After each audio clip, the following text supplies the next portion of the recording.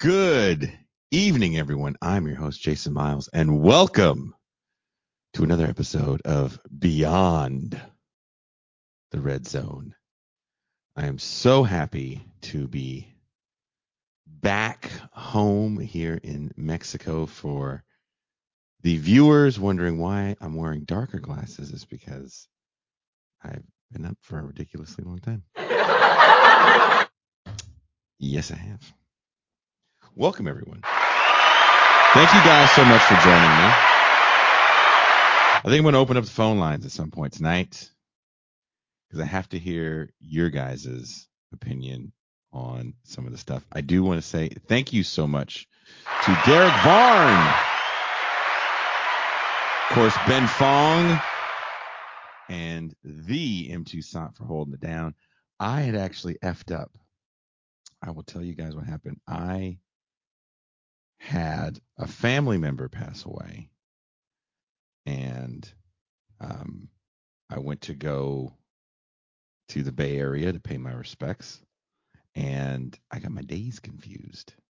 And I swore that the service was on Saturday, so I had set everything up to have Varn fill in for me, which he did valiantly, and I was prepared to leave home.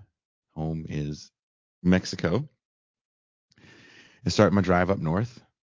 And so as I was all packed, ready to go, I did all the weird things that I do before I leave my house that I won't get into. And I was like, oh, which funeral home is it? Because I couldn't remember, because there's only two where I'm from. And it's not like they're that far apart. I could probably walk to both of them. Like, they're not that far apart. And as I looked down, I was like, oh, it's the wrong date. I was like, fuck. It's Tuesday. So it was like, at that point, it was like 3 in the morning. And I was like, there's no way I'm doing the show. Varn's already set up. They can do it. And then I left 1:40 a.m. Tuesday morning. Got to the viewing, paid my respects, saw my young son for a little bit, and then came right back home. So another fun 30 hours of driving. Steve says, Jason with the heroin dealer chic. These are prescription glasses, Steve, because I'm blind. They look darker than they are. They're not that dark. The darker ones would have been way kind of cokeheady. And that's not the look we're going for today. Today we're going for, oh my God, I can't believe I'm still awake. So on this ridiculously long journey, it's about 12 hours, depending on border traffic and then traffic in various areas. And then, you hit weird stuff on the way. There's weird weather. And, you driving 600 some miles. I think total was a little under 1,200 this time around. And I just wanted to listen to not a podcast, but people talking, if that makes sense. And I knew once I hit a certain point where the sports radio would go out, then I could just turn on music. And usually I'm pretty bad about that. And I forgot again to charge my phone and it died. It didn't have enough battery. So again, I had to listen to like conservative radio. If you listen to the main show, you've heard me whine about conservative radio. But also, I think more people should listen to it in this world, because if you just watch people that have someone watch conservative stuff for them so they can get like jokes for or like hot takes for, you should listen to it for yourself, because it is way more what the fuck than even the stuff you see on shows where people talk about that stuff. It's ridiculous. But the one constant, for some reason, on the way down that I can get, there's a station. I'm not even being funny. The a tower for it is near my house. I can walk to the tower for it.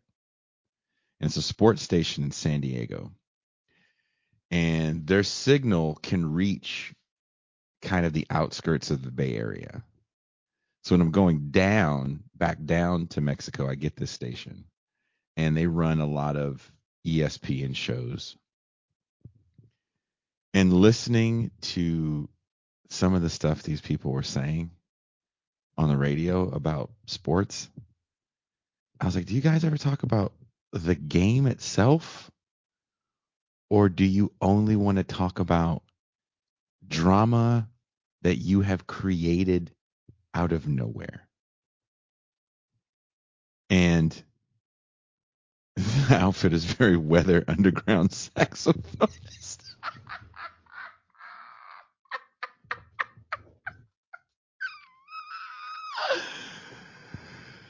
For those that will be listening to the show, I advise you to watch it so you can see these insults in real time. I will take them all. I will take all the insults you have for whenever I'm wearing, because, again, I spent so much time in my car. I feel like my car and I are one. And I just wanted to vent with you guys for a little bit. And all you do is give me shit. That's okay. It's fine. At least you guys are funny. Again, the TIR audience is a very intelligent audience with a biting wit. I feel like we've helped cultivate that. But again, so I'm listening to these people talk about not the game, not any game. And you hear a lot of the same thing over and over at a certain time in the night, because they just run kind of a replay. So during the week, a lot of the stuff you get is gamblers that have paid for time and gambling on sports. And I think we got into this a little bit on the last show, me and Mac and I, where gambling has incorporated, bits of fantasy sports in there. They've co-opted certain aspects of fantasy sports. So if you get in your Wayback Machine to how morning shows used to look, as fantasy started to get bigger, I would say in the early mid-aughts, there would be a fantasy person that would come on and predict what they thought someone would do. I think so-and-so is going to throw 2 touchdowns, and this guy's going to run for this many yards. And I'm like, how are you figuring that out? What math equation are you using to figure that out?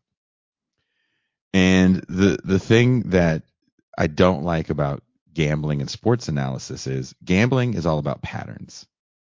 And sometimes math equation, or card counting, there is a equation that you do to get, to figure out what card is going to come next in a deck. But if the roulette people, sometimes it's just like patterns and statistics, and sports is different, right? You can try to use those metrics, but it doesn't always work. Bill Buckner, one of statistically the greatest first baseman to ever put on a first base glove, made the most famous error in baseball history by letting a ball go between his legs.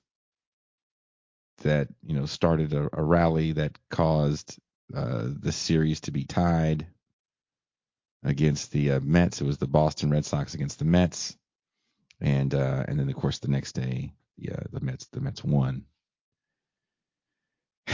And for the longest time, that was kind of this iconic image of baseball, was this ball going through Bill Buckner's legs, again, who statistically is one of the greatest first baseman ever play the game. Things just happen in sports, you know. And when you hear these people talk, they don't talk about the game as much as they talk about patterns. These guys play better at home. These guys do this when they're away. These guys do this after a day-night doubleheader. It's just patterns. It's not about sports. They don't have any. They're not talking about how they play against certain kinds of pitching, and no, no. It's annoying. And it also, fantasy sports puts value on people, and I don't really like the way that this permeates into society. I think we kind of underestimate the power of this stuff to like permeate into society. And we spoke about this on the last episode, how a lot of these sports guys sound like they're analysts at McKinsey when they talk about the game. It's all about contracts and why you should cut a person before a term is due on their contract, which is interesting because they do this really weird both sides of the mouth thing where they're real comfortable about talking about getting rid of certain players. So, for example, in Chicago, for football, the Bears own the first pick of the draft, and there is a very good quarterback coming out of USC, one that I am very high on, named Caleb Williams. But the Bears also have a guy they spent a first round pick on, a guy named Justin Fields, who I think he's in his third year, finally started to look like he was coming around and playing pretty well towards the end of the year. Even in some of the losses, he was actually looking pretty good. But there's a lot of talk about, well, should you cut him? There's going to be a cap hit, and his contract says this. If you cut him now for the contract, you trade him, and this, and then you get Caleb Williams, and this is it. Like, but you're not talking about football. You're talking about cutting people for the financial benefit of billionaire owners. Why should I, John Q. regular fan, give a shit about that? They treat it as if it's this inside baseball, pardon the pun, kind of thing you should know. And these things were even added into the video games for football. There's an ownership mode where you can move a team and trade players, and you have a salary cap, and as if any of this means anything to these people, right? Um, and I was like, when are you guys going to talk about football? There was a time where sports shows, pregame shows, were like an hour, and they talked about the game. They talked about the teams, who was injured, um, different strategies, how they had been playing, what this game means for the team, for the playoffs or standing in the division. That still happens a little bit, but there's so much drama. It's like, fucking hey, are you guys ever going to talk about the game? So if anybody watching the show has ever made the gorgeous drive It's not really gorgeous. From the Bay Area to Southern California or vice versa, not on the 101, not on Highway 99, but I-5. Ooh. And I-5 in the dark during a rainstorm, it's just pitch black. You're just dodging trucks. You're dodging trucks for like 6 hours. I'm listening to this just over and over and over until I get to Bakersfield. I'm like, I'm going to turn the radio off. I'm going to close my eyes for 2 hours so I don't die on the way home. And then I'm going to turn it back on and do this all over again. And like the peak show of ESPN is on about this point, right? And I have one goal to get back home, and that is to bypass LA traffic. There's a few things that are worse than LA traffic. Getting your testicles caught in a cheese grater, catching your partner banging your bestie, losing an animal, losing a pet. That's about it. Those are the only things that are worse than LA traffic.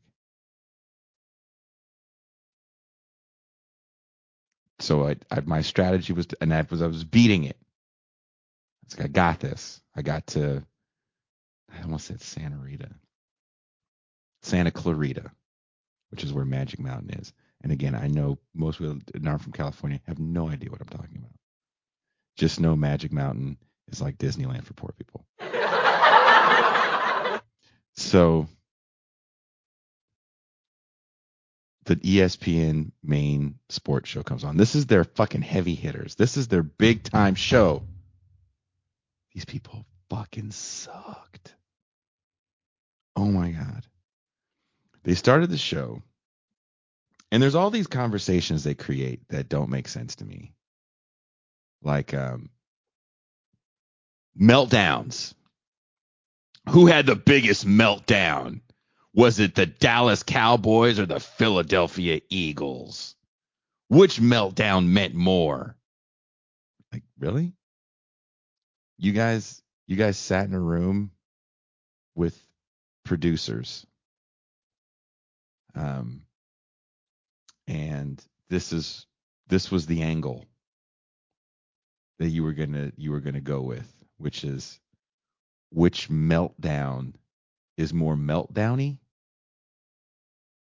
I don't even know what that means. Every team that lost is pissed, right? Do you think the Dallas Cowboys are sitting in their locker room after a very good 12-4 season,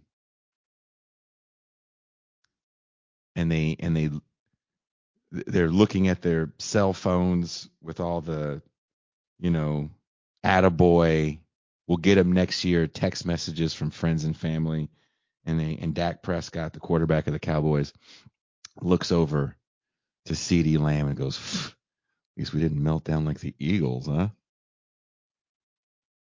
What the fuck? Who gives a shit?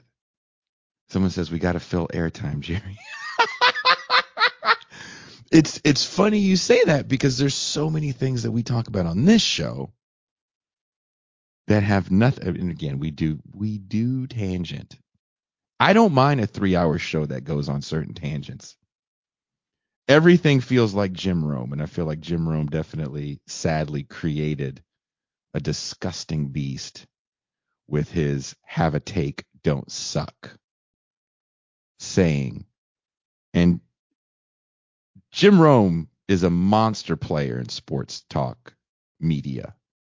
We can never forget that. And I don't say that as a fan. I always thought Jim Rome was a douchebag from watching his show on ESPN. He used to come on late at night when he called Jim Everett. At the time, Jim Everett was a quarterback for the Rams. He used to call him Chris Everett, meaning Chris Everett Lloyd, the women's tennis player. Basically, he said Jim Everett threw like a girl because often Jim Everett threw off his back foot. due to succumbing to pressure in his face. So Jim Everett, who's like, what, 6'5", 6'4", 240, not a little guy, went on that show and said, I bet you won't call me Chris Everett to my face. And Jim Rome seizing this opportunity. And you saw, if you watch the clip, you can watch the clip. He's shaking. Because Jim Rome, maybe 5'6", maybe. It's a little dude.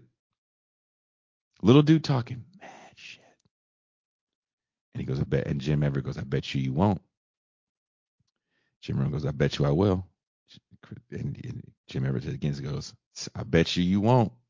Jim Rome goes, all right, Chris. He says, say Chris again. Chris? And Chris Everett gets up, flips the table over, and I believe he hits him in the nose. And then producers quickly come in. They cut to commercial. Everett's gone. He later had to apologize.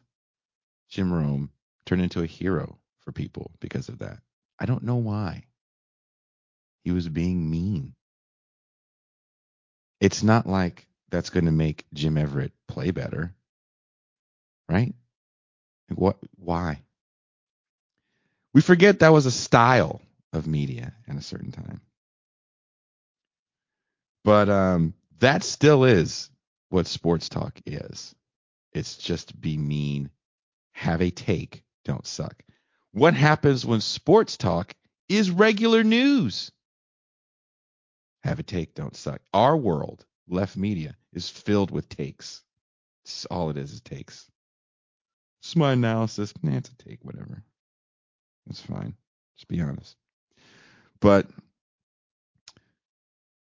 that was one of the takes, right? Whose meltdown was worse? And they were just yelling about it.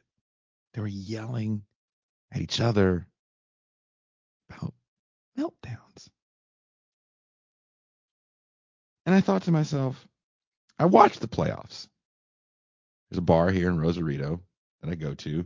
It's literally cheaper for me to go to the bar than to pay for like the NFL package. And I don't drink.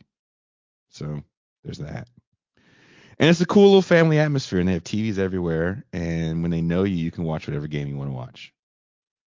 So if everybody wants to watch one game and you really want to watch something else, we'll set you up over here. There's a TV right there. Watch it. And I watched all the playoff games. And you know what? Every team that lost, I think they feel pretty shitty. I think they feel like they had a meltdown. I don't know if one is better than the other. I will say that the Eagles going from sugar to shit was pretty shocking. And they just started making shit up. And then, back to that whole McKinsey analogy, they started calling for firings of coaches and getting rid of players that couldn't win. And I was like, this is interesting to hear, because the morning show sets the again, you listen all day and you realize patterns. Morning show sets the tone. Whatever these people say in the morning then gets repeated in the midday, afternoon, evening, wash, rinse, repeat. And then it's a big enough show, so all the other little shows, because then as I get closer to the Bay Area, I can hear like the little shows that are, closer to where I'm from. They're echoing, the same sentiments from these mainstream shows. And so the Dallas Cowboys lost in the playoffs, and they haven't really done good in the playoffs in a long time. And they have what they're saying. The Dallas Cowboys have a playoff drought. They said the Dallas Cowboys haven't won a playoff game since like 1995 or something like that, 96. And the Eagles, who just went to a Super Bowl the past season and lost, they need to now fire their coach. That's what they said. They need to fire the coach. What? Why? What the fuck were the Eagles doing 6 years ago? Were they going to Super Bowls? Were they competing for division crowns. And then there's a few things they talk about, which I find fascinating. They go, the window is closing, right? The sense of urgency. And then they would talk about the Niners. The window is closing on the Niners because they just have to create controversy. So the San Francisco 49ers, let's just call them what they are, the Santa Clara 49ers, like an hour and a half outside San Francisco. The Niners looked very good for the majority of the year. Like all teams, they had some hiccups in the road. They corrected said hiccups. Players got healthy. On paper, as people say, they have an unbeatable squad. They have two guys that I call cheat codes, Deebo Samuel and son of Ed McCaffrey, Christian McCaffrey. They have a quarterback who is not a first-round draft pick, who didn't come from a school that traditionally produces quarterback talent. He didn't come from USC. He didn't come from Alabama. None of it's a power school, Iowa State, but he himself was not in the running for a Heisman or Davey O'Brien or nothing, right? Brock Purdy is the Niners quarterback, and he was chosen last. And that pick in the NFL draft is called Mr. Irrelevant. He gets a parade in Disneyland, right? So the talk around Brock Purdy, much like the talk that was around a guy like Tom Brady as the Patriots were winning Super Bowls, was that he's a system guy. And again, we said this on the last show. If you can't explain the system, don't just name something. Don't go, it's a West Coast system. What does that mean? I know what the West Coast system looked like in 1984.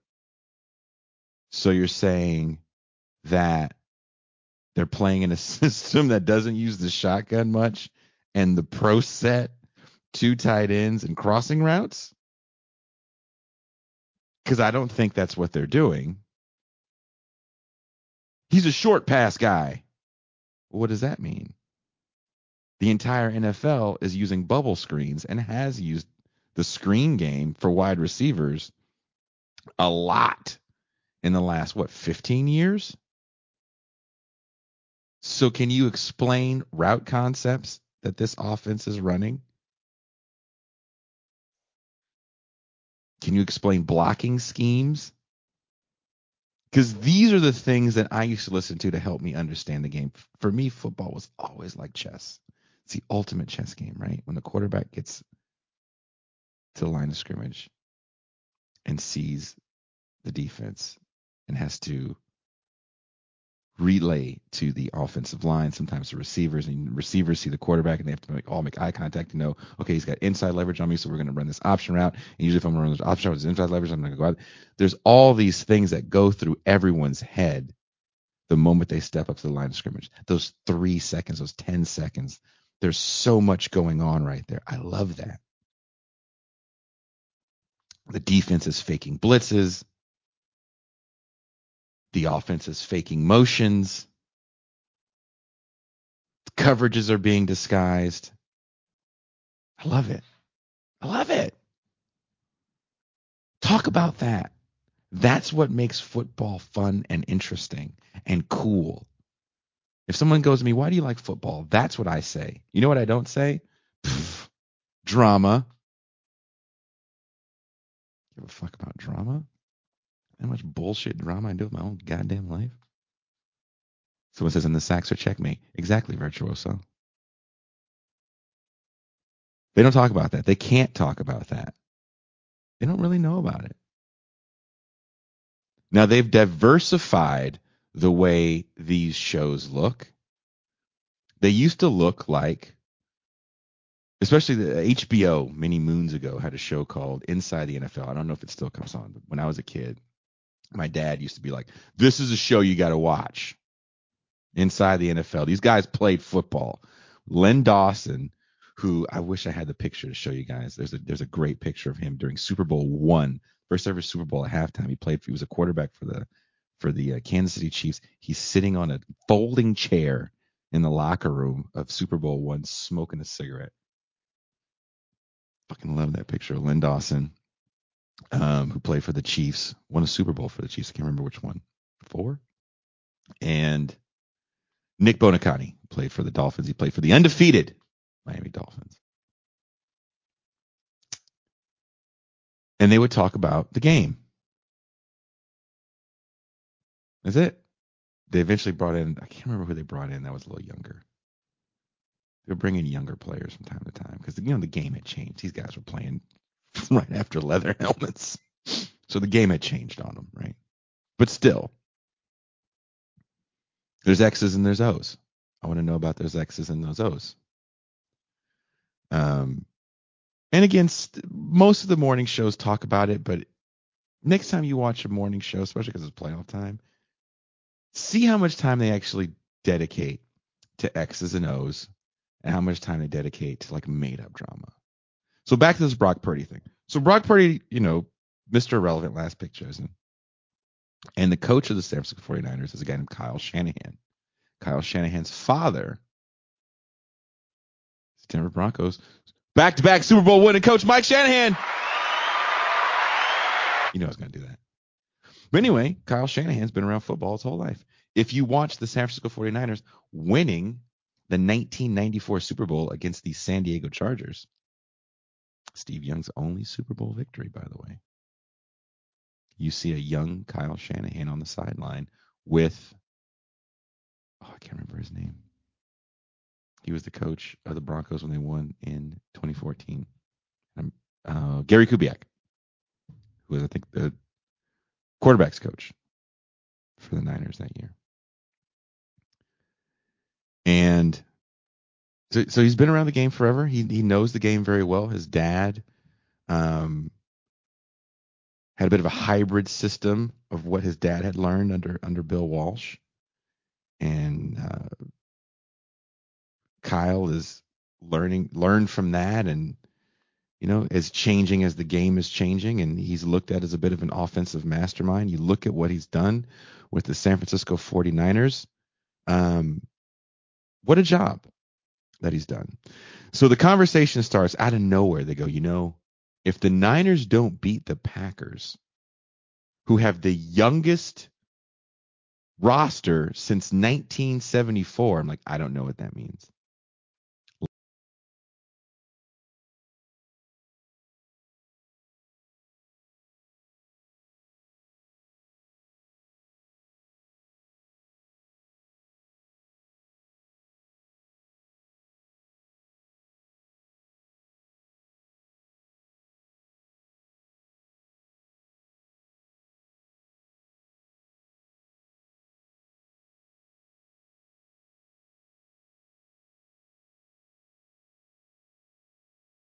Did you guys hear me? Because it looks like I lost connection for a minute or two. But anyway, thanks Mexico.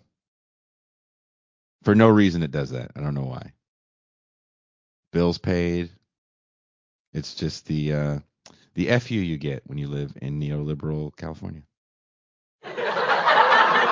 Anyway, the conversation they try to start is, if Kyle Shanahan and the San Francisco 49ers can't beat the Green Bay Packers, is it time to fire Kyle Shanahan? And I was like, damn. We coming for you, nigga. Like, why are you guys mad at him? He's done a pretty good job without having high-profile players in the big pay positions. So the Niners went to a Super Bowl with Jimmy Garoppolo.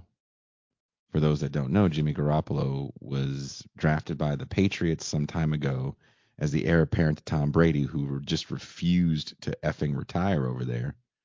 And the Niners got him. He just can't stay healthy.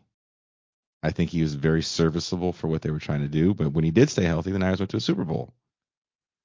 They lost that Super Bowl. This was a bit of a meltdown. They had a lead in the fourth quarter and lost to the Kansas City Chiefs Patrick Mahomes and the Kansas City Chiefs. Okay, Shirley said, repeat my comment about Packers' age. So there was a whole narrative about the Packers being young. They're like, the Packers are young. This is the youngest team since 1974. And Chris Canty just kept saying this. The youngest team. I was like, well, I don't know. Tell me why that's relevant. You're not telling me why it's relevant. You're just saying it with some sort of faux urgency. Like I'm supposed to know why this is important. Right? So I'm thinking to myself, and he goes, and the Niners are getting old. Deebo Samuel, Christian McCaffrey, Brandon Ayuk. They have to re-sign these people. I was like, that's okay. The re-signing thing, I'll let you have that because that is true. You can't sign everybody. But when you think about the Niners team, how many first round draft picks on the offensive side of the ball are stars? Christian McCaffrey was a trade. On the defensive side of the ball, the Niners were able to get some pretty good pass rushers for little or nothing. The Niners were able to put together a Madden All-Star team from some fire sales. They got Christian McCaffrey for little or nothing. They got Chase Young, a really good pass rusher, for little or nothing. They got Randy Gregory for nothing. This is three good players that are really young. They've had some injuries here and there, but I mean, it's football. You're going to have injuries here and there. And what they were trying to say was if they don't win now, the window will close. And I was thinking to myself, what does that mean? The window closes. And I sat there and I thought to myself, it wasn't that long ago that Jim Harbaugh took the Niners to the Super Bowl with another quarterback that was not that highly regarded coming out of a very small University of Nevada, Reno, Colin Kaepernick. You people may know him from his kneeling. But that team, I didn't really hear that narrative about that team. The window's going to close. But the window did close. The window slammed effing shut on those guys. Colin Kaepernick had an amazing season. And if you remember that game, the Niners were down like 24 points or something at halftime. And the power went out in the stadium. And, you know, like the storybook finish you couldn't write in a storybook, the Niners make this ferocious comeback. And then, in my opinion, just did four ridiculous things. Like they didn't run the ball to try to score at the goal line. They tried to throw these weird fades to Michael Crabtree. And I thought to myself, wouldn't the greatest ending for the Niners? They had Randy Moss at the time. This was Randy Moss's swan song. Throw a fade to Randy Moss. You know, 6'4" guy that still could jump at that time.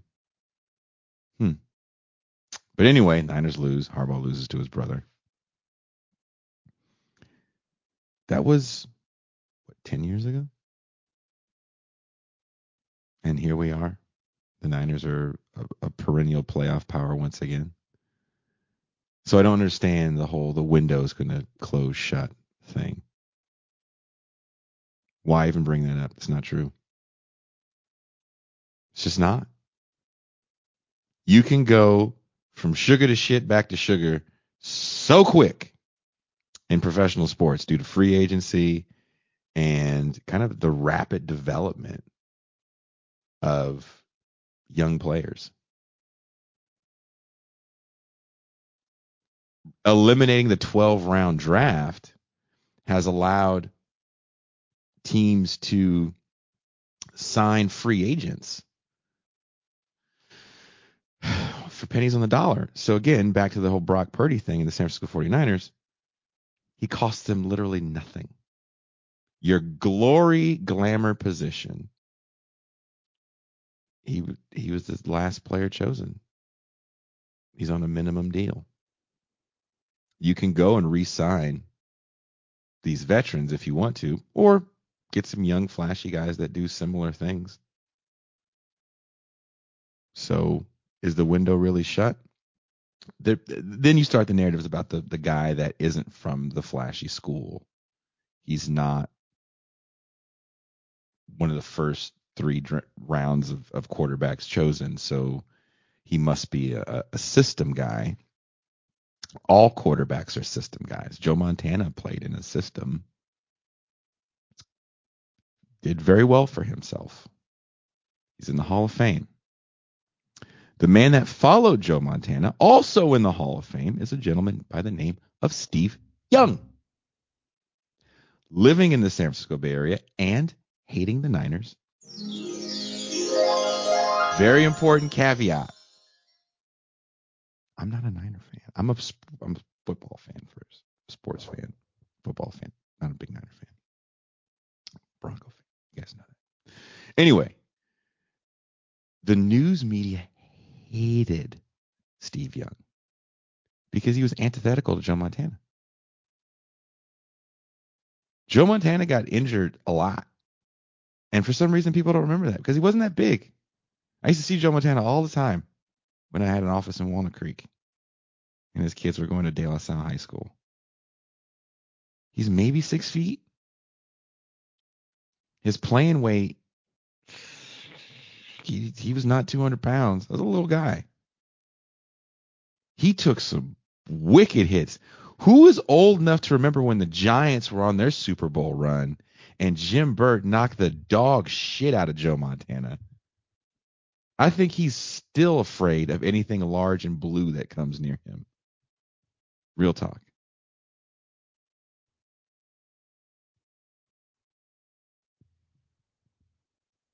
The only thing they talked about in San Francisco was a quarterback controversy. You know what they never talked about? Getting rid of Bill Walsh. When the Niners lost to the New York Giants,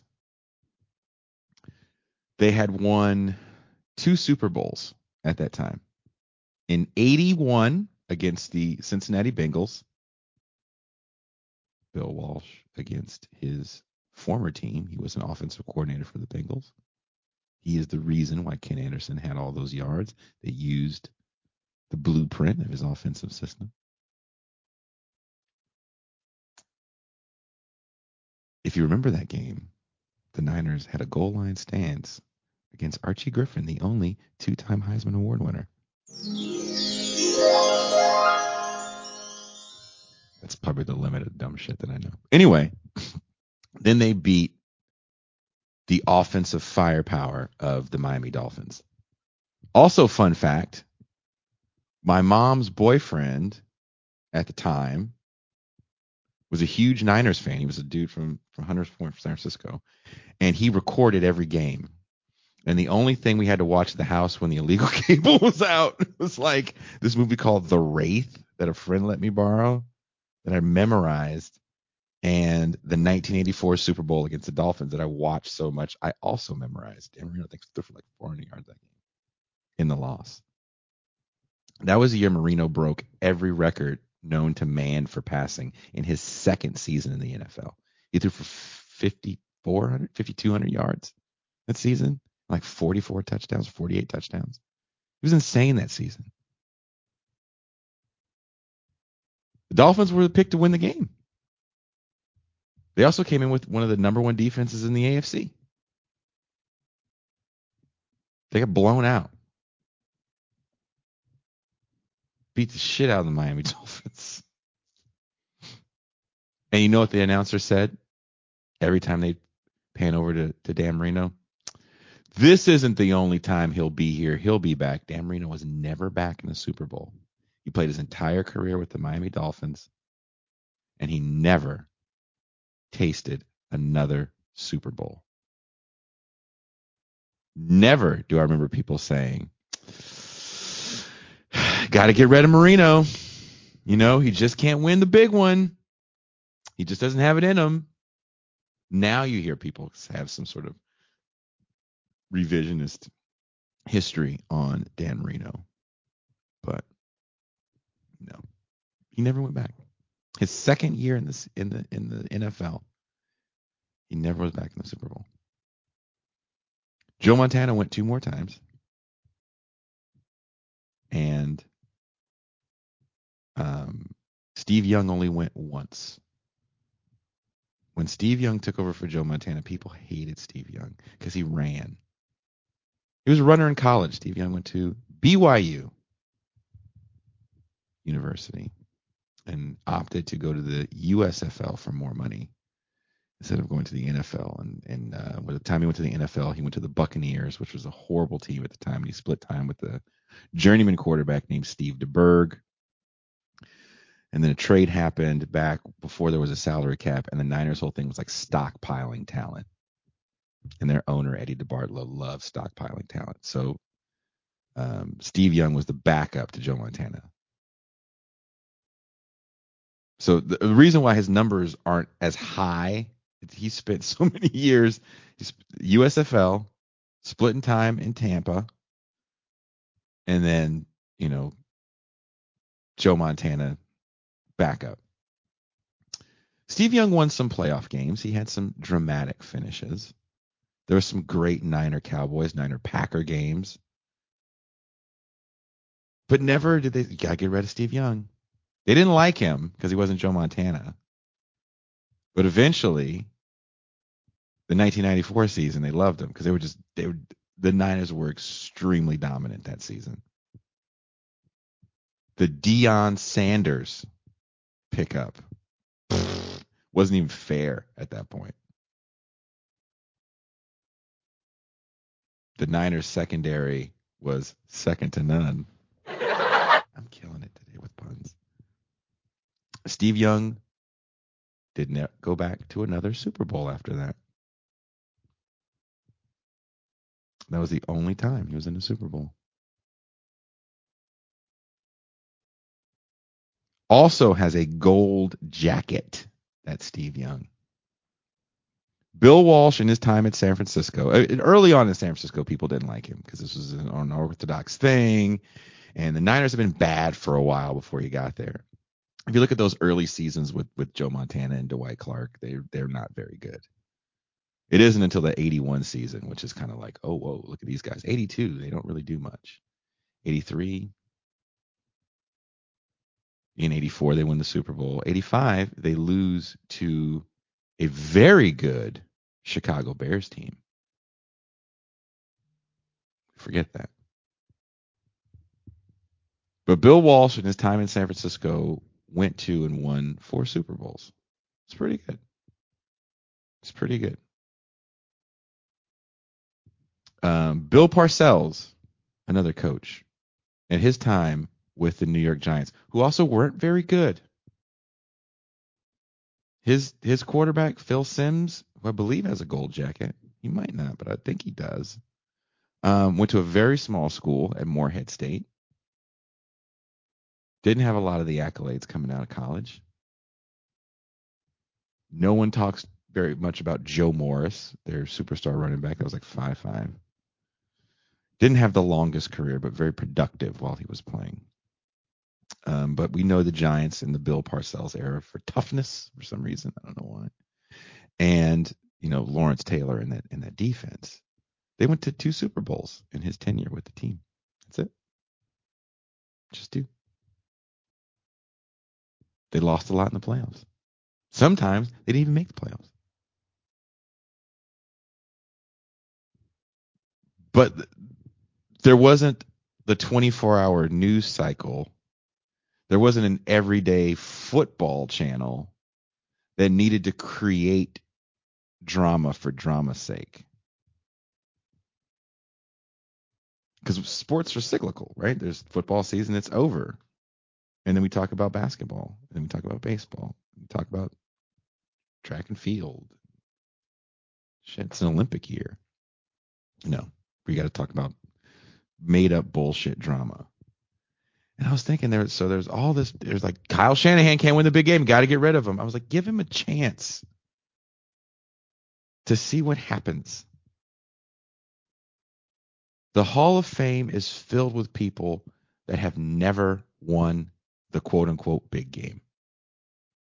Again, Dan Marino is in everyone's conversation about the greatest quarterback of all time. You know who's never in anyone's conversation about the greatest quarterback of all time, unless you're a fan of this fucking team? Troy Aikman. I've never heard anyone say Troy Aikman is one of the greatest quarterbacks of all time. Why? Statistically, he had really good numbers. He was efficient with the football. Emmitt Smith never ran for 2,000 yards while he was with Dallas, so you can't say it was strictly Emmitt Smith. People say, well, he had a great team around him. Again, back to Joe Montana and Steve Young. Look at all the Hall of Famers they played with on both sides of the ball. Hall of Famers on the offensive line. Hall of Fame coaching staffs they played with. So we have to stop that. Doesn't make any sense. Another person that's never in the conversation, Terry Bradshaw.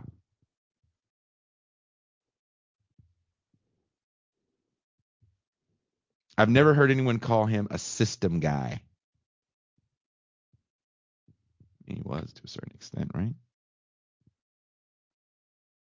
4 Super Bowls Terry Bradshaw has. Troy Aikman has 3.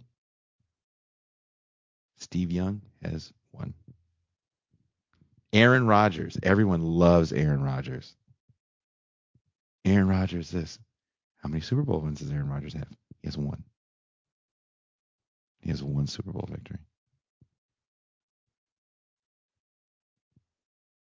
He's got a lot of good seasons. Some MVP seasons where he didn't do shit. Team lost in the playoffs. It's a team sport. One guy can't do it all. He can't throw it and catch it to himself, and he can't sack the opposing team's quarterback. It's a team sport. Last I checked. And with that insane pressure that you make sound common in the way you talk about this, right? If Kyle Shanahan doesn't win a Super Bowl, the window will close for the Niners. Again, they were in a Super Bowl. Ever since I've been watching football, the Niners have been in the Super Bowl. I've been watching football like a nerd since I was 9. And my grandmother got me this book called Super Bowl by the Bay because the Super Bowl was played at Stanford the year no, I guess it was less than 9. It was 7? 8. It was 8 because it was from a used store. And then I got a set of Topps baseball cards. I got the 87 set of Topps football cards, sorry. And then she was like, I'll get you a subscription to Sports Illustrated if you shut up. God bless Gladys Davis. But, the Niners have always been a Super Bowl contender throughout the 80s, throughout the 90s, throughout the 2000s, even with the Jeff Garcia years, they were still going to playoffs. They had some down seasons, as teams do. 2010s, they're back in it. They're literally in it to the last play of the game. And here we are in the 2020s, and the Niners have a chance to go to the Super Bowl again. When is the window closing? This team is always there. Fucking high. That faux sense of urgency. That if you don't do this for me now, you are worthless. It doesn't end with sports. Go on a dating app if you're single. My God. The value we put on people. The quickness we have to say people are worthless. These are people.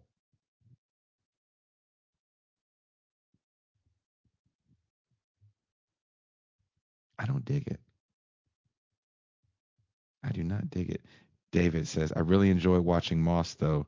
Dynamic player. It was amazing seeing him at Marshall. If you were at Marshall when Moss was there, do you remember his quarterback? Chad Pennington. Rhodes Scholar. Chad Pennington. Shirley. Shout out to Shirley. What am I doing so good that Shirley's here? Jerry Rice is the greatest wide receiver. Surely there's someone that'll be like, Jerry Rice played in the system and blah, blah, blah, blah, blah, blah, blah. Jerry Rice used to piss me off. I'm a Denver Bronco fan. In 1990, I was 13. I think I was in the 8th grade. And my father, who didn't have much money, had got me this orange Bronco hoodie. I wanted it. And he was, it's one of the few things he doesn't remind me of that he bought me.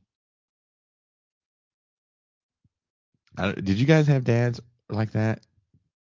I'm sure there's some divorced kids watching this show where there was a store that we had in the Bay called Copeland's, and it's a big chain. I'm sure they have some derivative of this where you're from, where there were the shoes on the wall that were like the new ones, and there was a table next to the wall, and the table had all the old ones. And so it was like my dad would be like, I'm going to buy you shoes for school. And my parents are divorced. My dad's going to help by getting me shoes. So I immediately go to the wall. I'm looking at all the things on the wall, and there's Jordans, and there's all kinds of shit. And then he's like, don't look at the wall, nigga. This table is calling your black ass. This table says $29.99. But anyway, I had this orange, this bright orange Bronco hoodie. And everyone was a Niner fan. When the Raiders left, everybody was a Niner fan because the Niners won. And they were always in the news. Jerry Rice was doing the Pee Wee Herman in the end zone. Ronnie Lott was beating the shit out of people over the middle. Keena Turner was sacking everybody. This is before Merton Hanks and his goofy ass neck. This is before Dion comes on the Niners.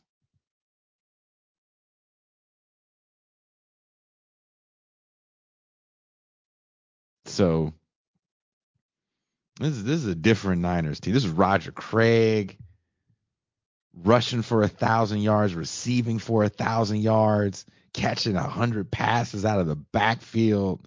This is Tom Rathman catching like 50 passes and blocking. This is Randy Cross at center. This is those Niners. Everybody was a fan of the Niners.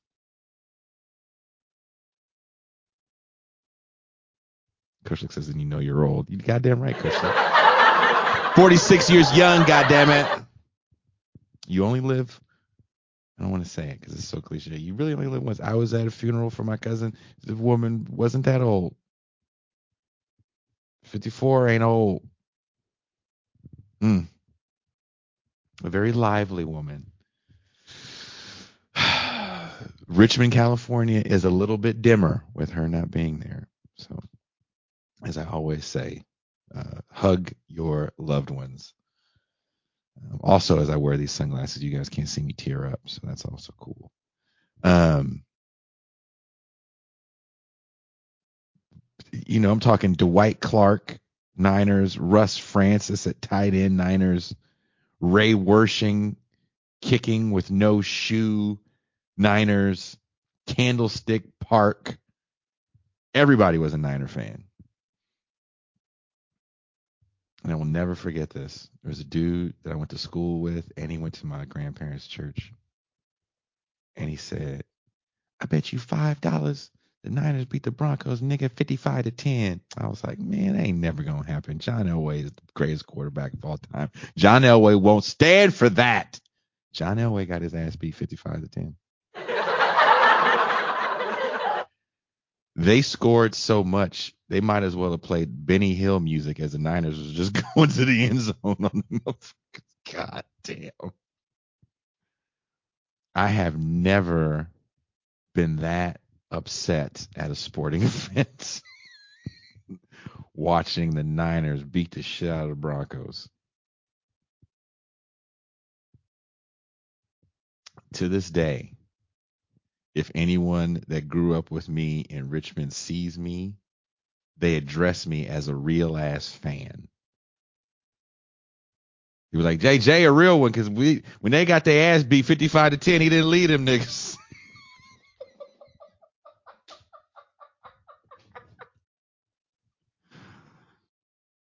Thank you for the virtual hug, Alex. And I'm Dropboxing that stuff tonight and tomorrow. Side note, that's a production thing you guys don't want to hear, but I have to let him know that. Someone says, Bay Planner says, did you get lotto numbers from? Did you get lotto numbers from homie? He was just talking out of his ass, Bay Planner, as you do when you're a kid in like the 8th grade, right? You just say goofy shit. We're 13. We just got hair in places we didn't wash yesterday, and all of a sudden we think we know everything. And God damn it, he was right.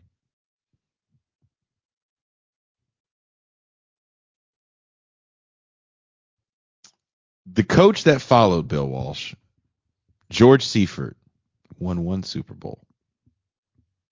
Or no, did he win 2? No, he won 1. Because he wasn't the coach in 90. Oh, he was the coach in 90. So he won 2. Someone double check that. I think Seifert came on in 90 because I think Bill Walsh retires after the Niners beat the Bengals on Joe Montana's 90-yard drive, where Jerry Rice just dominated that game. We're talking about greatest wide receiver of all time. Jerry Rice dominated that game against the Bengals. He's the MVP of that Super Bowl. And the Bengals were a really good team. They had a really good defense. Boomer Esiason was just slinging it that year. They had a great play action game. Mm, mm. The Bengals were one of those teams where you're just like, oof. There's a great show that I wish these shitty pundits would watch.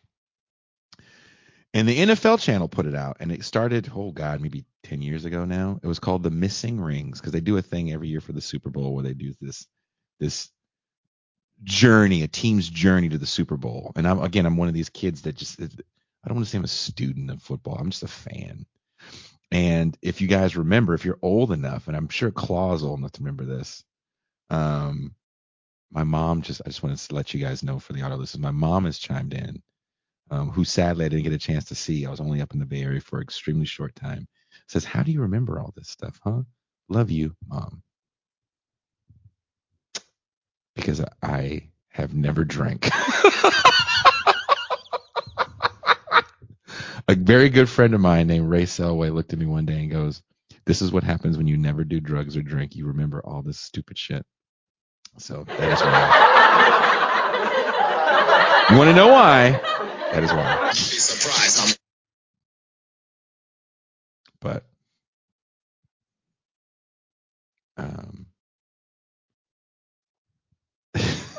my mom kind of threw me off. Where were we going? Someone remind me where we were, because now I totally forgot. Thanks a lot, Mom. You know I'm emotional right now. But the missing rings. So the missing rings is about teams that didn't win the Super Bowl. Their journey. Because they do the Super Bowl thing, and the guys were like, we started, and they show them during the camp, or maybe they lost like a year before, right? I love the '97 Broncos win, because in '96 the Broncos were just dominant, and I knew they were going to win. They lose the first round of the playoffs. They had home, or their first game of the playoffs. They had home field advantage. They lost to the Jaguars. I'm still pissed about that. And I don't remember hearing people talking about firing Mike Shanahan, and I don't remember hearing people talk about John Elway's too old and can't do this. I don't remember him talking about blowing up the team. I don't remember hearing them talk about the windows closing. I don't remember that at all. Next year, the Broncos win the Super Bowl. They beat a very good Packers team, who was 2 touchdown favorites.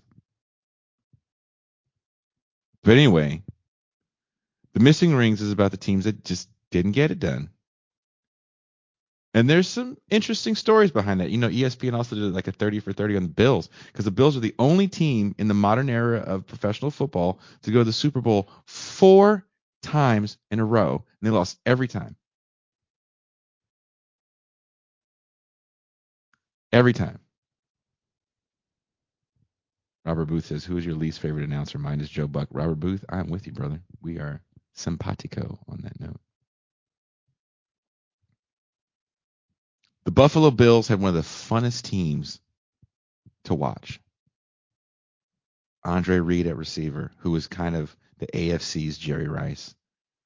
Thurman Thomas, who, if you guys remember, started over Barry Sanders at Oklahoma State. He was a beast. He was a beast at Oklahoma State. Jim Kelly in some version of the spread they called the K gun. Whew. Daryl Talley at linebacker. Bruce Smith, the sack master. Oh, Bills were a fun team to watch. You know who the Bills beat in some of those AFC championship games to get to the Super Bowl? The Raiders. You guys forgot that? The Raiders were that good back in the day. They were getting to the AFC championship game. One game they beat them like 58-3. They stomped a mud hole in the Raiders' behinds.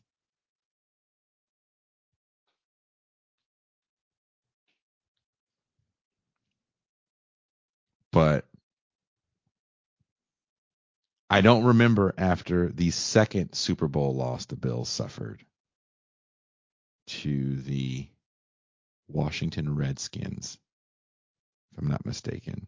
I could be wrong. Pretty good Redskins team.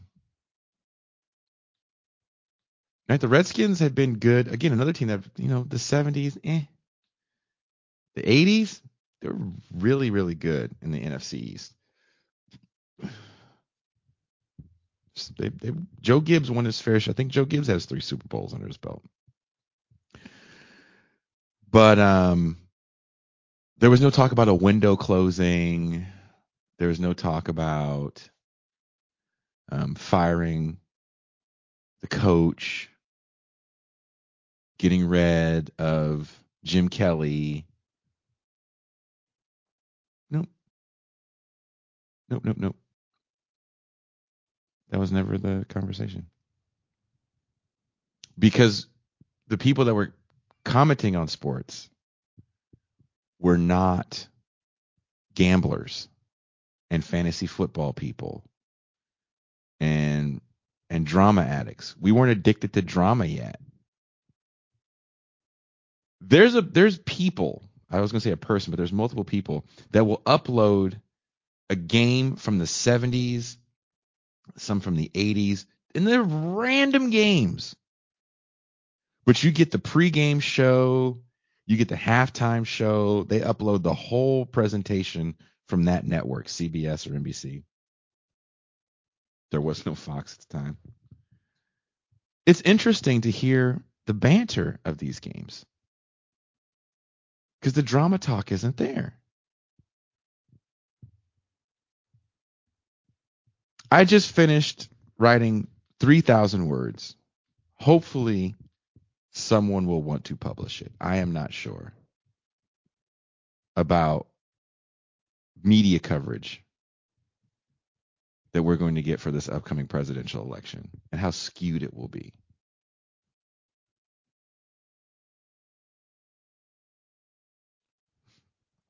Because narratives will have to be created, much like these people were just creating narratives on the effing fly this morning.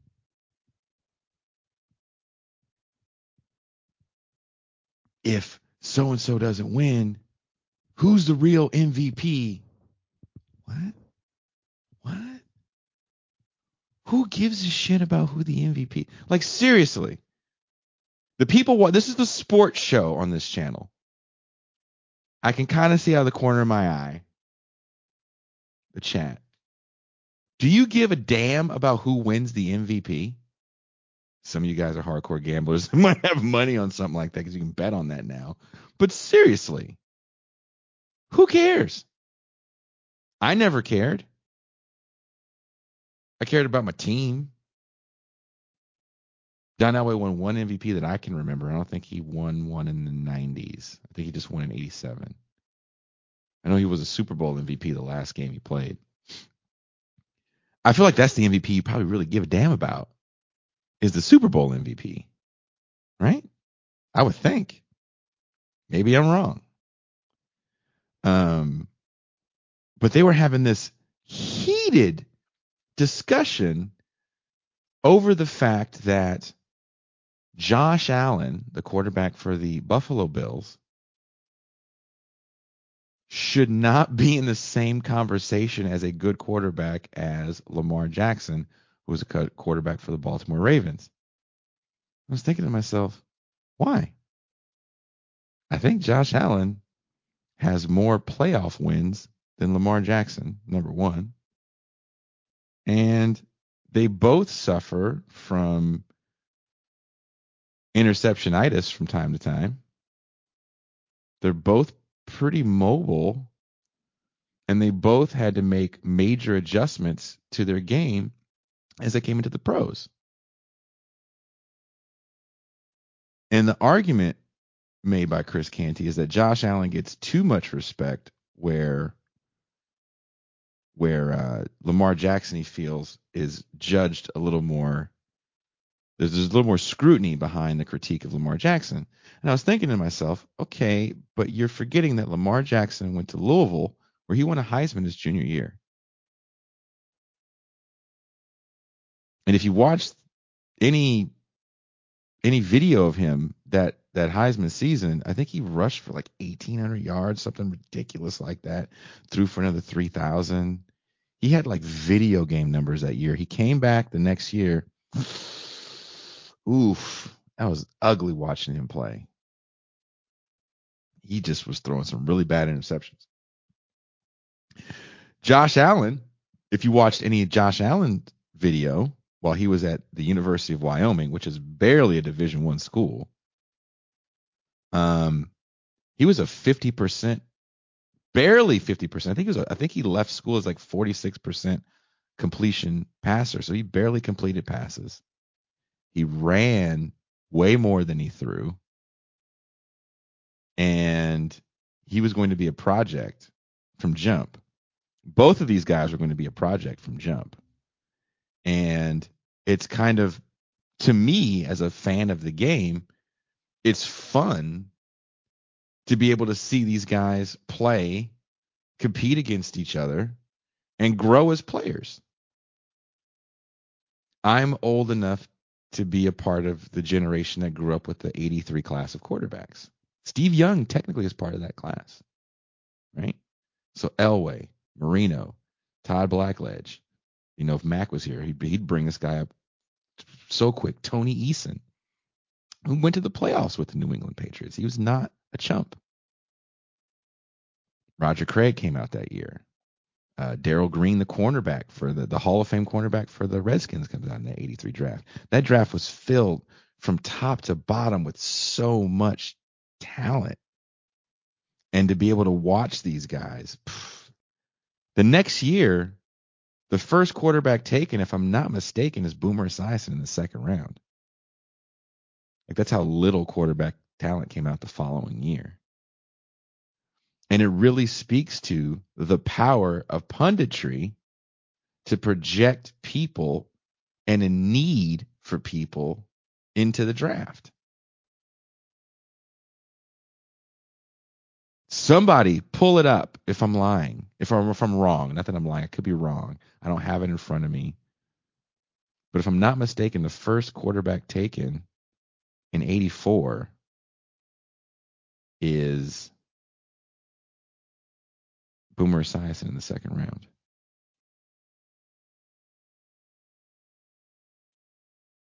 There's got to be somebody that can look that up. I'd be very shocked if there was a quarterback taken in the first round in '84. I cannot remember who that would have been. But if there was no quarterback talent, you didn't effing draft a quarterback. Not anymore. You have to. There's always someone coming out in someone's mind. It's like, nah, man. Like draft hype, it's just that. It's hype. And again, excuse me if my pathway in this conversation is like Lombard Street. But back to the Brock Purdy and always questioning his ability.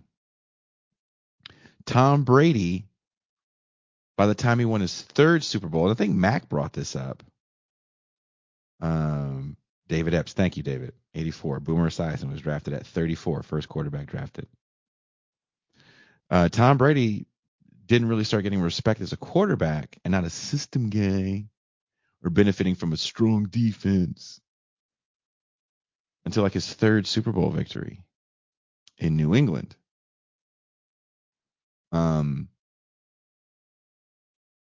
Brock Purdy sadly suffers that same fate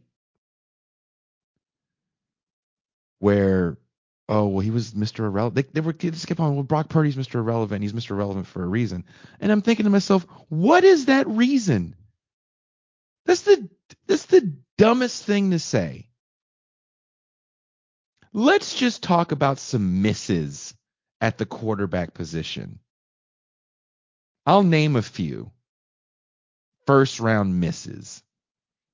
Does anyone remember the University of Houston in the late 80s and what they were doing with run and shoot football?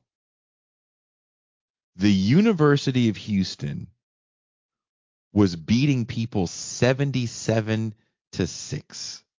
84-20. They were insane. And there was two quarterbacks I remember extremely vividly. Andre Ware was one, who was the first one to put just – there was no video games you could play to save video game numbers at this time. And this is back when you played 11 games, maybe 12 with the bowl game. In like 10, 11 games, these guys were throwing for 4,000 yards. At a time when a quarterback threw for 1,800 or 2,000 yards, he was like, oh, wow, that guy can really throw it. He can really sling it. Andre Ware and David Klingler both threw for like 5,000 yards, like 10 games. But because of the offense that they played in and because of the way the game was structured back then, you would have to fit into a system. If you had the tools, height, arm strength, pretty good peripheral vision, the ability to process information extremely quickly, which they thought these guys had in spades because of the quickness of the system in which they operated in college, it would transfer over to the pros. And again, back to really watching football, I remember when David Klingler got drafted by the Bengals, if I'm not mistaken, in 89, 90. Was it 90 he got drafted by the Bengals? They had to teach him how to do a 7-step drop. He didn't know how to do it, which was very common for football back then, right? This is still run-heavy NFL. He couldn't do a 7-step drop. He had to learn footwork. Your first-round draft pick had to learn footwork.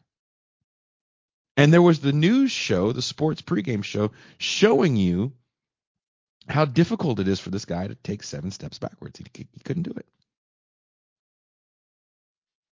Now the game is a little more formatted for the strengths of the player. And we, the fans, are benefiting from that. If Jim Harbaugh would have told Colin Kaepernick, who had played in a very interesting offense in Reno. It is the coach of Reno. I don't know if he's still there, that created something that's very common you see in the NFL now. To this day, you see it in the NFL called the pistol, where you're not all the way back in shotgun. There's a running back behind you. And certain running backs really liked the pistol because they could, please don't tease me, they could hit the whole square. Chris Alt, thank you, Joey. Klingler picked 6 in 1992. Thank you, David. I knew it was in the early 90s. I couldn't remember exactly the year. So the pistol was this hybrid formation that just allowed Colin Kaepernick to do some ungodly things at the University of Reno, Nevada. I think he threw for like 10,000 yards in his time there and ran for like 4,000 or 5,000. I think I've said this on the show before. The white family I lived with for a while, I watched a lot of college football there. So me and the dad watched college football, and I was like, hey, there's this guy named Kaepernick. And so he was like, I really like that Kaepernick. Because, live on the West Coast, you get these Mountain West games later. They actually bought tickets to a bowl game in San Francisco to go see Colin Kaepernick play his last college game. Jim Harbaugh then altered the offense to highlight the strengths of Colin Kaepernick. I shouldn't say him on his own, and the team, the offensive brain trust at the time in San Francisco. And what did Kaepernick do? They beat Green Bay. What did he run for, like 180 yards or something crazy like that? It's fun to watch. What we're seeing with Lamar Jackson, he's fun to watch. How much fun did you guys have watching Cam Newton when he hit the league? Oh. If RG3 doesn't have that knee injury, what does he do in the NFL? My goodness, that dude was like a deer out there. You could barely catch him.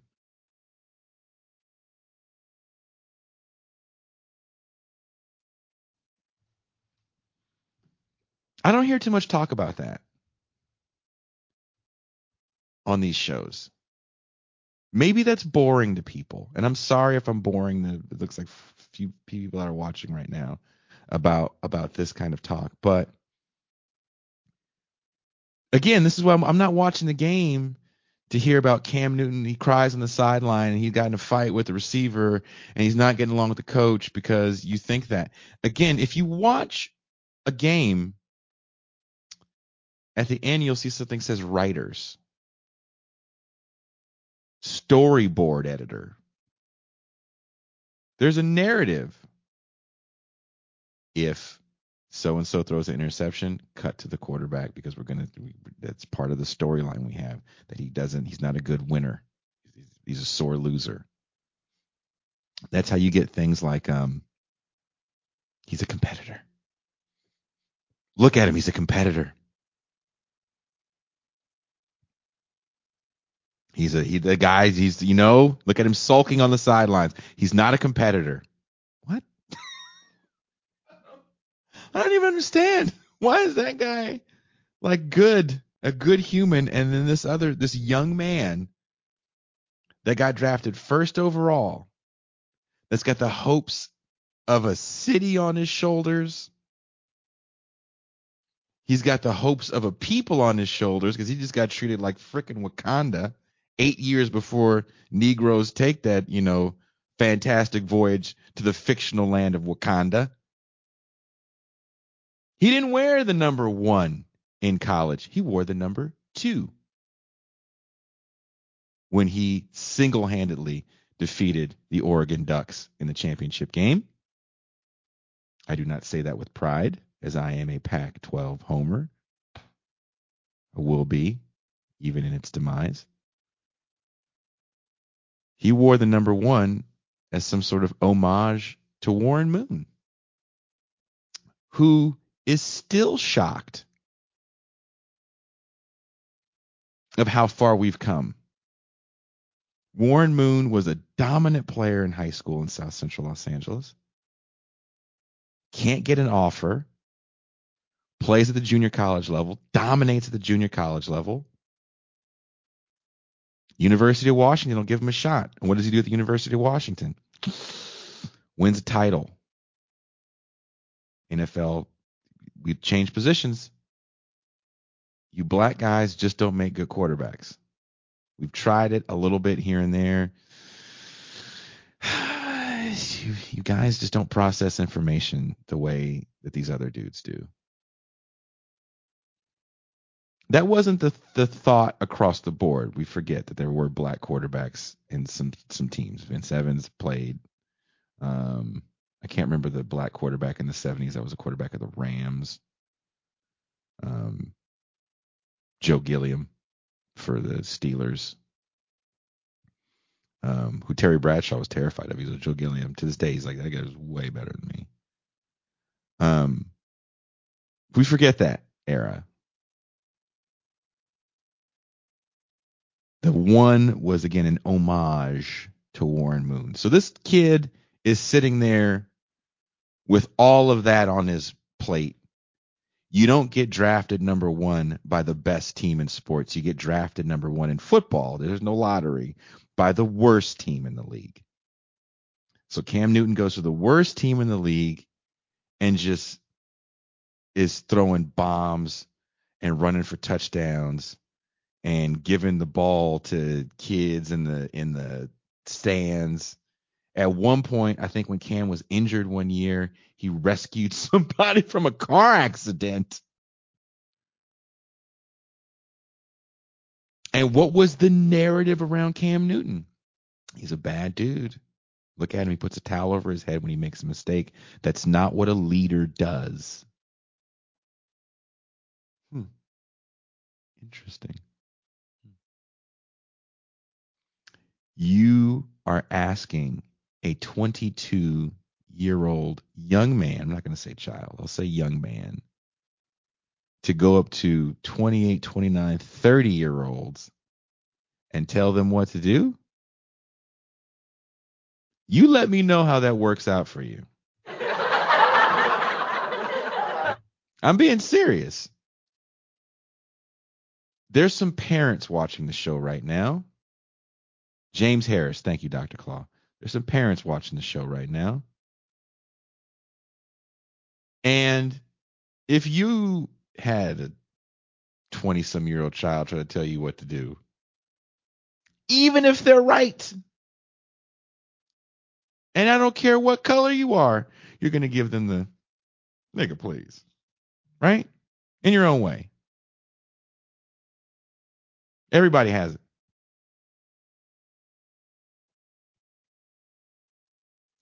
Foolishness. But that was the narrative around this 20-some-year-old kid who threw for like 4,000 yards that season. The year before, if I'm not mistaken, is the year that RG3 and Andrew Luck come out. And those guys are just flinging it all over the field.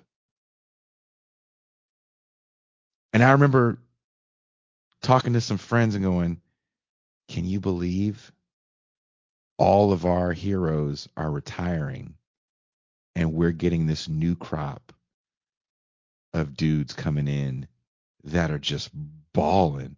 Football is so much fun. That's what we said.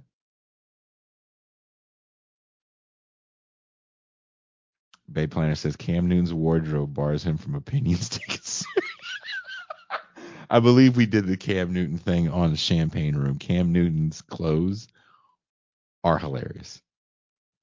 I don't know if he has a voodoo mammy that dresses him or a pop locker from the 70s. But whoever is dressing Cam Newton, if you're pranking the world, you, my friend, are the new Andy Kaufman, because that shit is hilarious. Someone says the refs let Cam get roughed up. Yeah. We got to be honest. If you are a running quarterback, you finna take some L's. You finna get destroyed. Somebody says hot dog on a stick.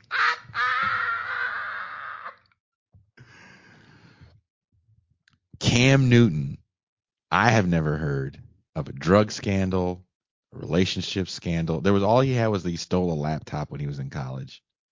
Oh, he did a stupid thing in college. Huh. Hmm. I don't need to celebrate anyone that does a stupid thing in college, but I'm 46 and I still do stupid shit.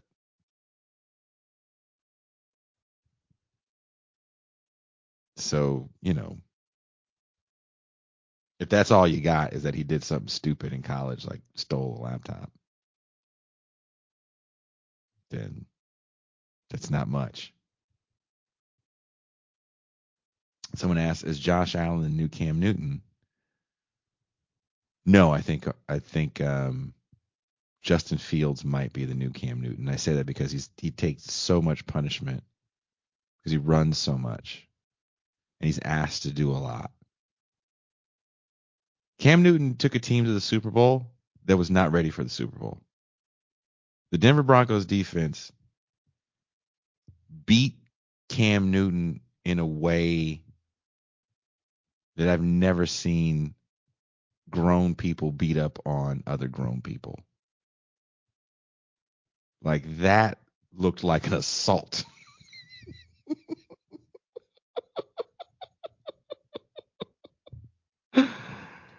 Oof. Will not take laptops near Chase.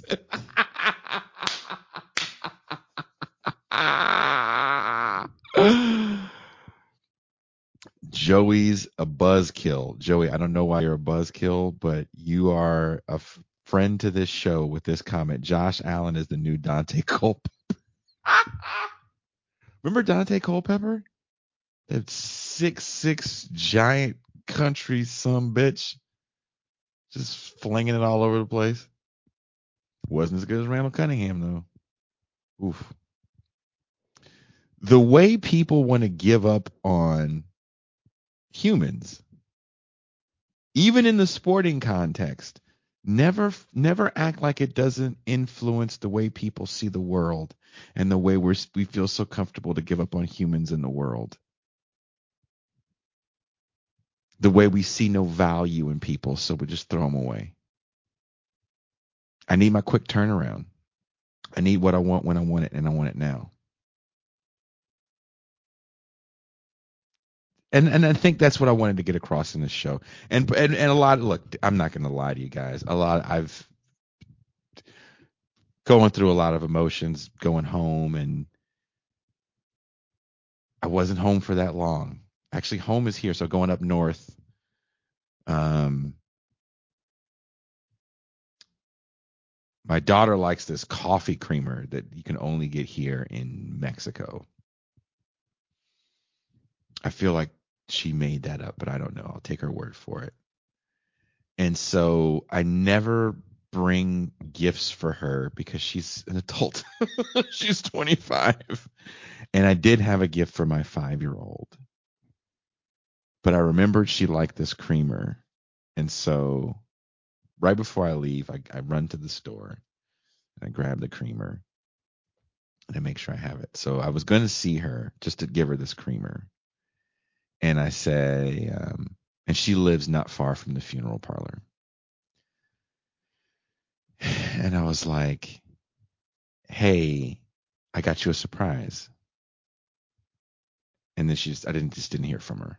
And so as I get closer to where she lives, I said, hey, I'm nearby. I got you that coffee creamer. She goes, I was hoping you got me the coffee creamer. She talks really fast. It's just a 25-year-old girl. Just my daughter talking. And she goes, well, I'm ready to go with you to the thing, to the viewing. I was like, you don't have to go with me. She goes, I'll be your plus one. And I laughed and I said, I don't need a plus one. I know the people there. You may not know the people there, but I know the people there. Because you know how it is when it's a cousin, it's kind of a distant cousin. Your kid wasn't always brought up. You know how it is. You guys know how it is. And she goes, no, I'm dressed and ready to go. Where are you? You close? Okay, I'm outside. She was. She was outside. She was waiting in the rain.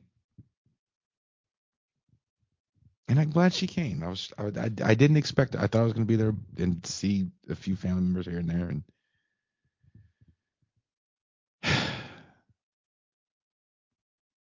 yeah, I'm glad she came. It's I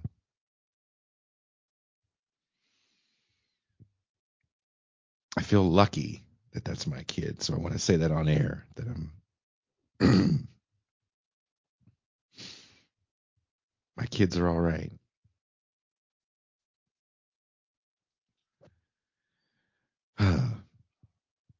But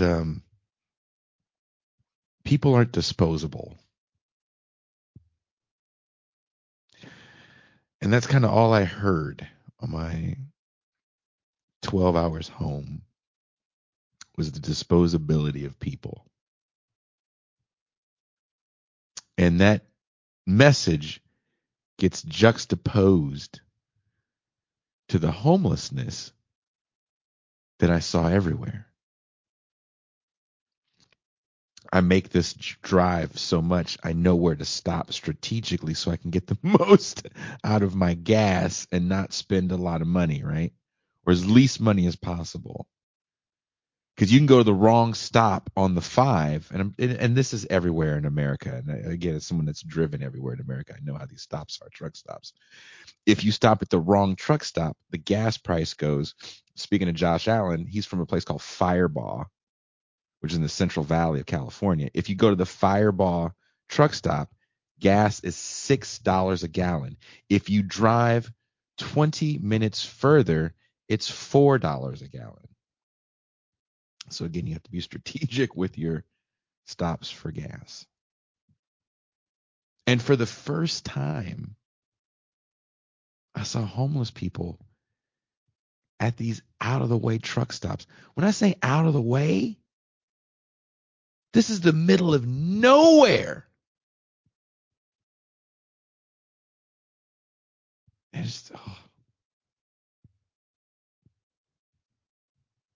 people aren't disposable.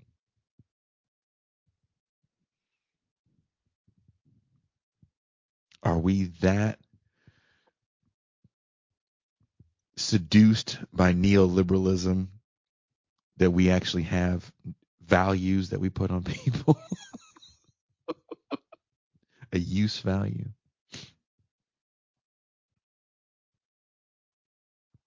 It, it it hit me. Nobody was begging. Don't know why. But I was like, man, this is nowhere. How'd you even get here?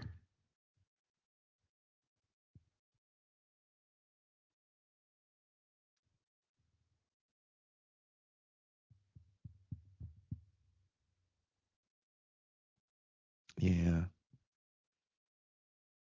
I don't like the fact that that's the way people see sports because it becomes the way you see the world and it becomes the way you even see policy.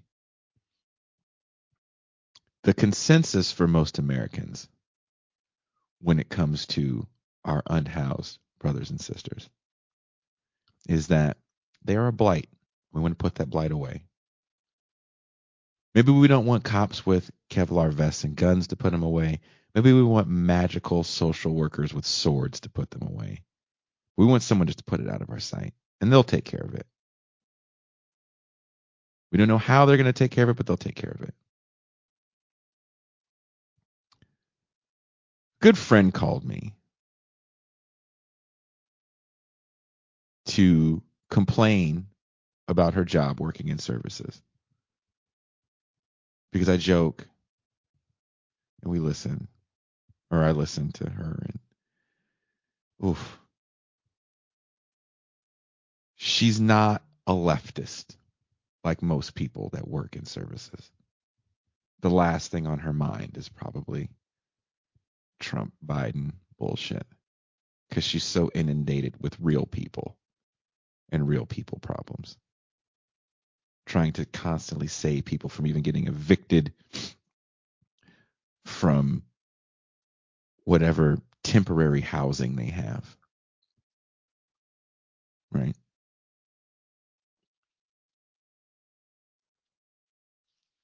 And a constant talking point with a lot of people on, Democrats and Republicans when it comes to unhoused people. And it's very true. As someone that worked in that world, it's true. Is that these people don't want housing. Mm, yeah, kind of. But it's not in that way that you think they're like these untitled or entitled individuals and they want like perfect situations. You have to understand, if you're an authority figure, you're talking to a homeless person that's been chronically homeless, that was born in prison or in foster care at a young age, any authority figure, anybody with a clipboard, all you've done is take. You've taken them away from their mother and father. Maybe you took them out of a good foster care back with a parent who put them out on the street. Maybe you took them from one shitty foster home to another shitty foster home. Maybe you took them from a shitty house to a juvenile detention facility. Um, Maybe they were in a house and they got kicked out of that for the smallest infraction or a paperwork error.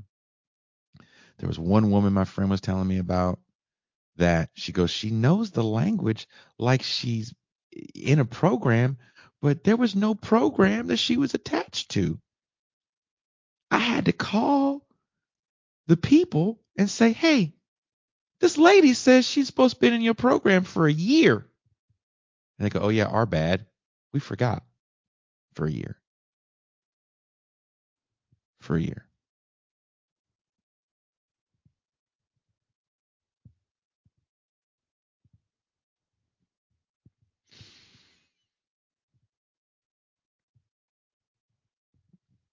How would you then trust anyone? Because that's all you have. If you pay rent, you have more rights. If you're a homeowner, you have way more rights. If you own multiple properties, well, you have hella rights. If you don't own shit, you get treated like a child. Just let's marinate on that for a second. I'm gonna end the show soon. I've been whining too long. But you get treated like a child. You have to ask for permission for everything. And there's people that'll say, well, that's their fault because they made bad choices.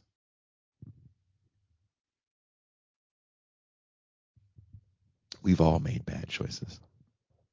Everybody listening to the show, the motherfucker talking to you on this phone, we've all made bad choices.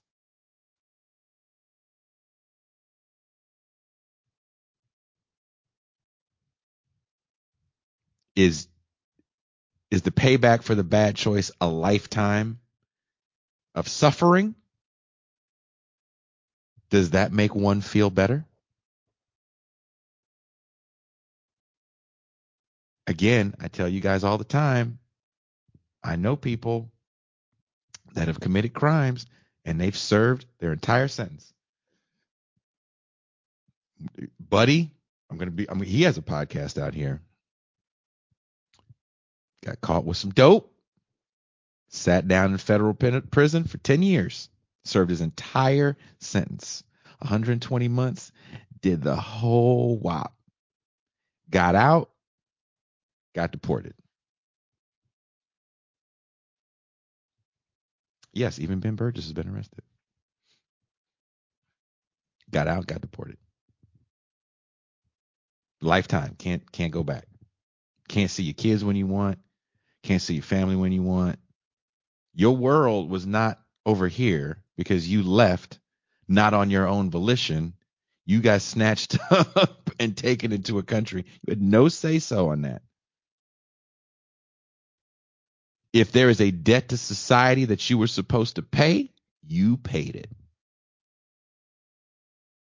You didn't pay it so good you got out early. You paid the entire thing off. You paid all the motherfucking interest on the debt. And you got the double punishment. That's just part of it, right? And then you have this other thing where if you've grown up in with a shitty situation, you don't have any rights.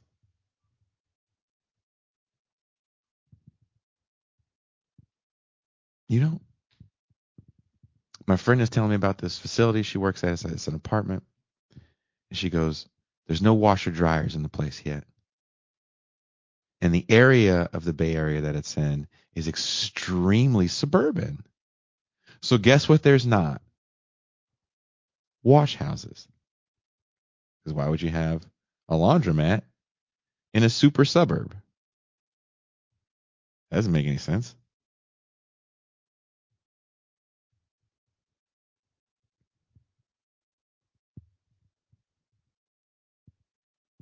You got to ask for everything. You think everybody got a fucking car there?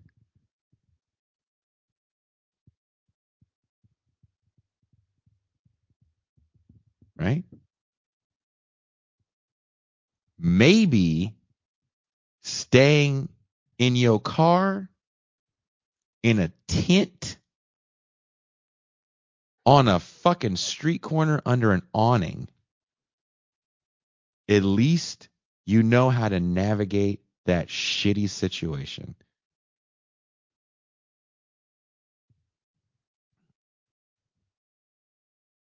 And you can have a little bit of dignity and be in a little bit more control of your life, or at least feel that way. Right?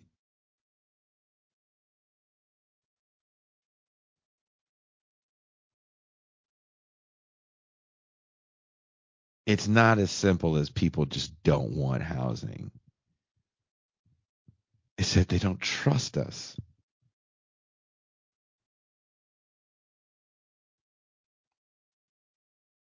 Who is willing to put in the time to build that level of trust?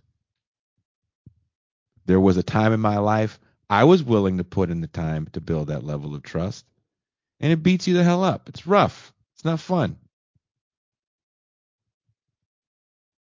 And here I am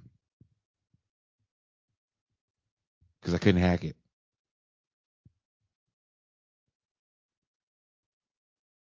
Maybe that's why I left.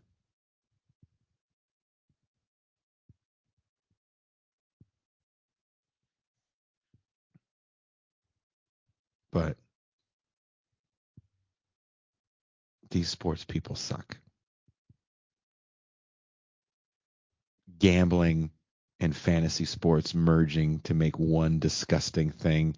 McKinsey level analysis about what ownership should do to get the fans of the sport in line with ownership is disgusting. How can we really think we're having a labor moment when the most popular programs on television, sports, are all focused on ownership? Building stadiums, salary caps. Why do we give a shit about the plight of the capitalist? I don't know. Maybe we shouldn't. On that note, it is late. I want to thank everybody that took the time to hang out with me. I will be back tomorrow. I should be back with Pascal Robert. And we'll be talking with returning guest Michael Albert.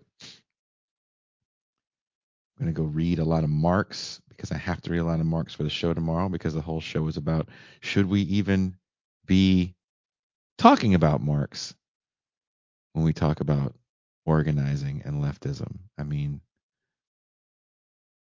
do you alienate more people when you try to quote them than you bring to the table? Can we form our own opinions? Right? So that'll be the show tomorrow. It should be a good show. I'm excited for that. And then Friday, we're going to have movie night. So if you're a patron, join us for movie night. We're going to be watching a really cool movie called Rollerball, which is about what happens in a society when corporations have solved all the problems. They've solved world hunger, they've solved war, but people are addicted to this violent game called Rollerball. Um, and then we're watching the original James Caan version. So the scenes that you see in the what I'm going to play for the outro video, that's Rollerball, not that LL Cool J shit. We are not watching that. Right? Gross. So I forgot to put the post up for movie night. I will put it up tonight for patrons. If you guys enjoy what we do here at TIR, we have some great shows coming up next week as well that I'm really excited about. We'll be talking about Argentina's fascist past. Like, there's a lot that we're doing. I got so much reading to do. Amber A. Lee Frost is coming on the show in a couple weeks. Talk about her new book. Trying to make it happen as best I can for you guys. So if you enjoy what we do here, at the very least, can you give the show a like? Can you hit subscribe? If you really, really like what we do and you have the means and you feel so inclined, become a patron. $3 a month, $30 for the year. You can make sure we can continue to do this for hopefully the foreseeable future. So on that note, everybody, I will see most of you people plus a few more tomorrow. And I am out.